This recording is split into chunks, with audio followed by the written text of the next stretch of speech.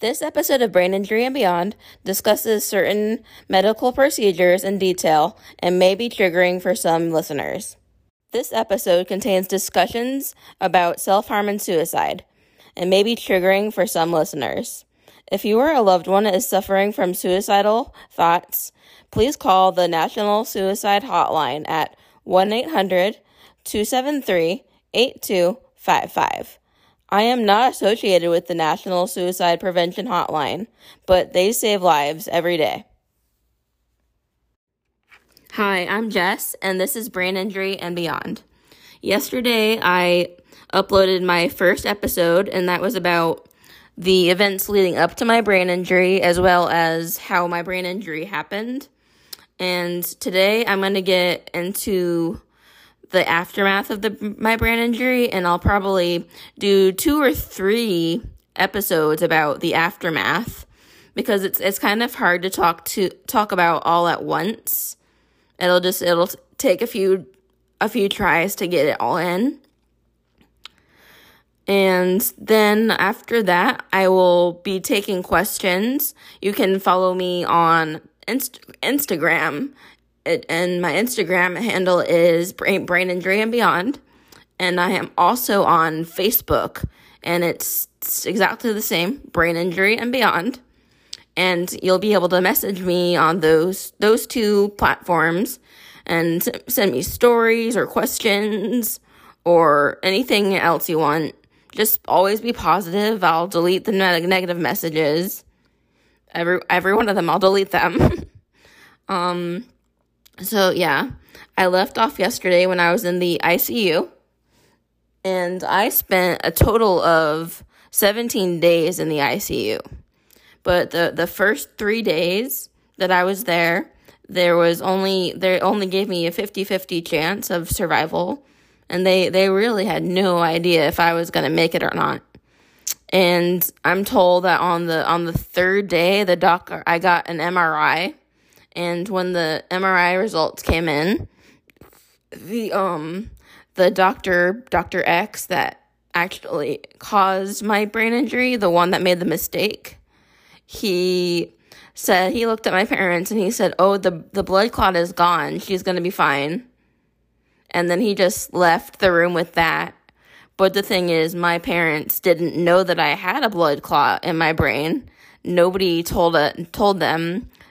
They all conveniently left that out because it was their mistake. It was one of the doctor's mistakes.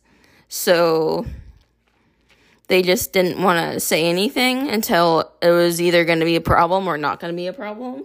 And at this point, it wasn't a problem anymore, which that was very, very wrong and unethical of them to do.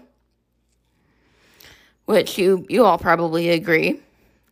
The ICU, I actually remember way more about the ICU than I really should, because I was mostly unconscious during that time.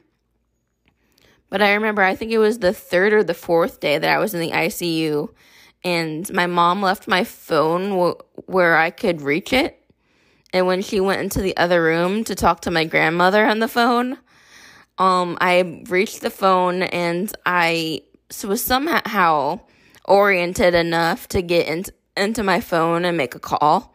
And I called my best friend, and I told her that they weren't letting me get up to go to the bathroom, and that she needed to go up there and drive the 2 hours and come get me because I needed to get out, and they were being mean. But my mom comes in during this conversation, and she just snatches the phone from me, and she tells Eleni what actually happened and what was actually happening, because somebody had to tell her, because I wasn't telling her what was actually happening. I was telling her my view of what was happening, which was pretty bad. I laugh about that now, to be honest. We all do. And so, yeah, but there were some really, really interesting phone calls that I made. Really interesting text messages. My mom let me have my phone, and I would text people thinking that they were somebody else. So it was just like a hot mess and nobody knew what I was talking about. But I think they all understood because obviously brain damage. So I wasn't completely oriented. And I remember in the ICU, I remember they actually had therapy dogs that visited several times a week. And I absolutely loved the therapy dogs. I love animals in the first place, but these dogs were so awesome because they would just sit near me and I would get to pet them, and it just really relaxed me, and it made me not feel so bad about being there. And I remember being really upset that I didn't get to see my cat because my parents weren't able to bring the cat to come see me, obviously, because it was a 2-hour drive. And he wouldn't have liked being there anyways, even if he was allowed there. I remember my half of my head was shaved when they performed the craniotomy. And I didn't really know it. It didn't process within my head until one night my mom forgot to close the blinds before it got dark. And then I was able to see my reflection in the window, and I could see that half of my hair was gone.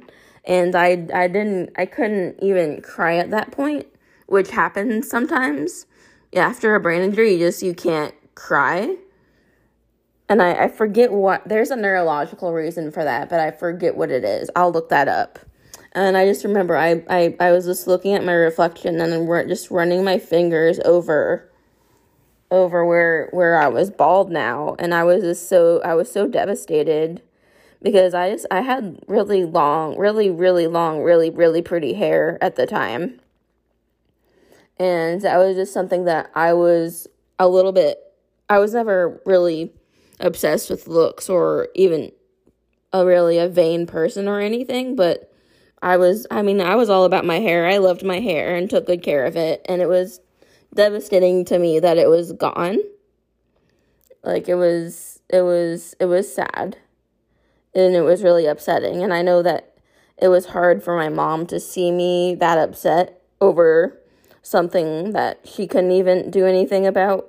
Because nobody could do anything about it at this point, obviously, because I still had stitches and everything.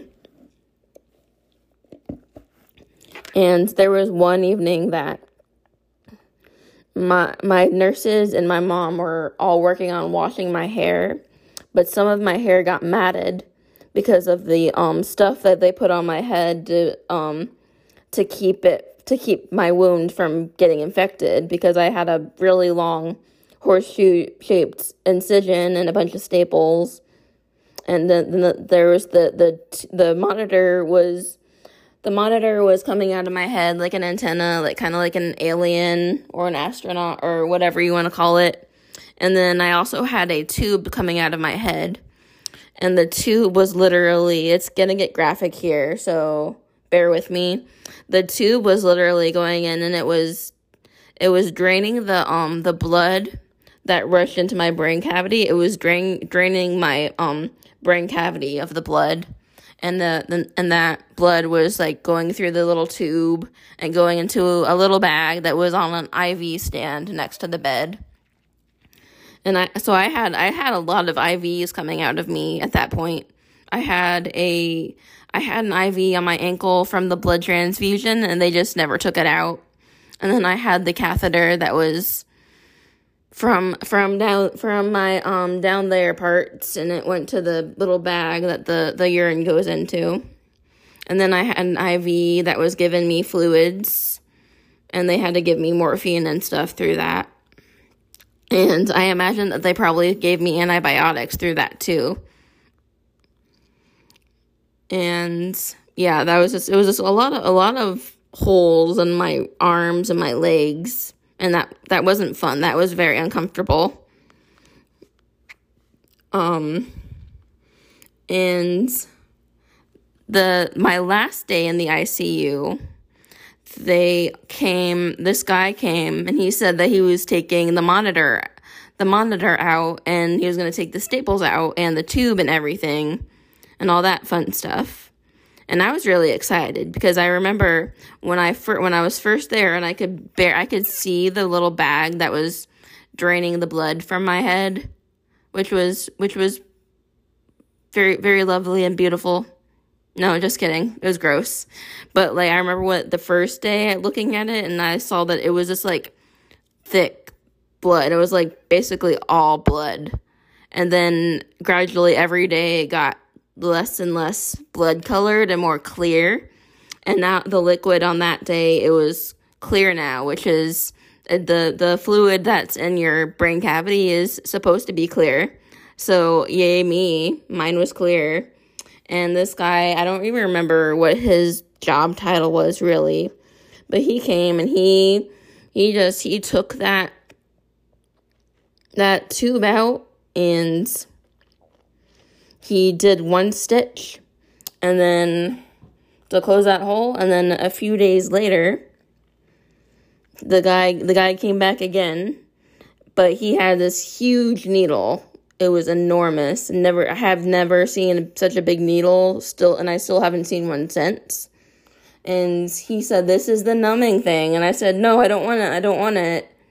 And then they just, they stuck that numbing needle into my head, which was very, very painful. And then I was nice and numb, and I didn't feel anything as he was taking the staples out. Like, I felt like a pulling sensation when he was taking the staples out. And he put them all into his little plastic container. And there was a little bit of blood still, but not much at all. And 35 staples later, he was done, and all those staples were gone. And that was my last day in the ICU before I went to a general floor for 3.5 days. And when I was there, they monitored my seizures that I was having. Yes, I was having seizures because of the brain injury. And they were monitoring that, and they were making sure I wasn't going to get an infection. And they were waiting for me to have a place at a rehab center here in my hometown. And I guess that's it for today. So on that note, I'll go, and thanks for bearing with me. Love you. Peace out.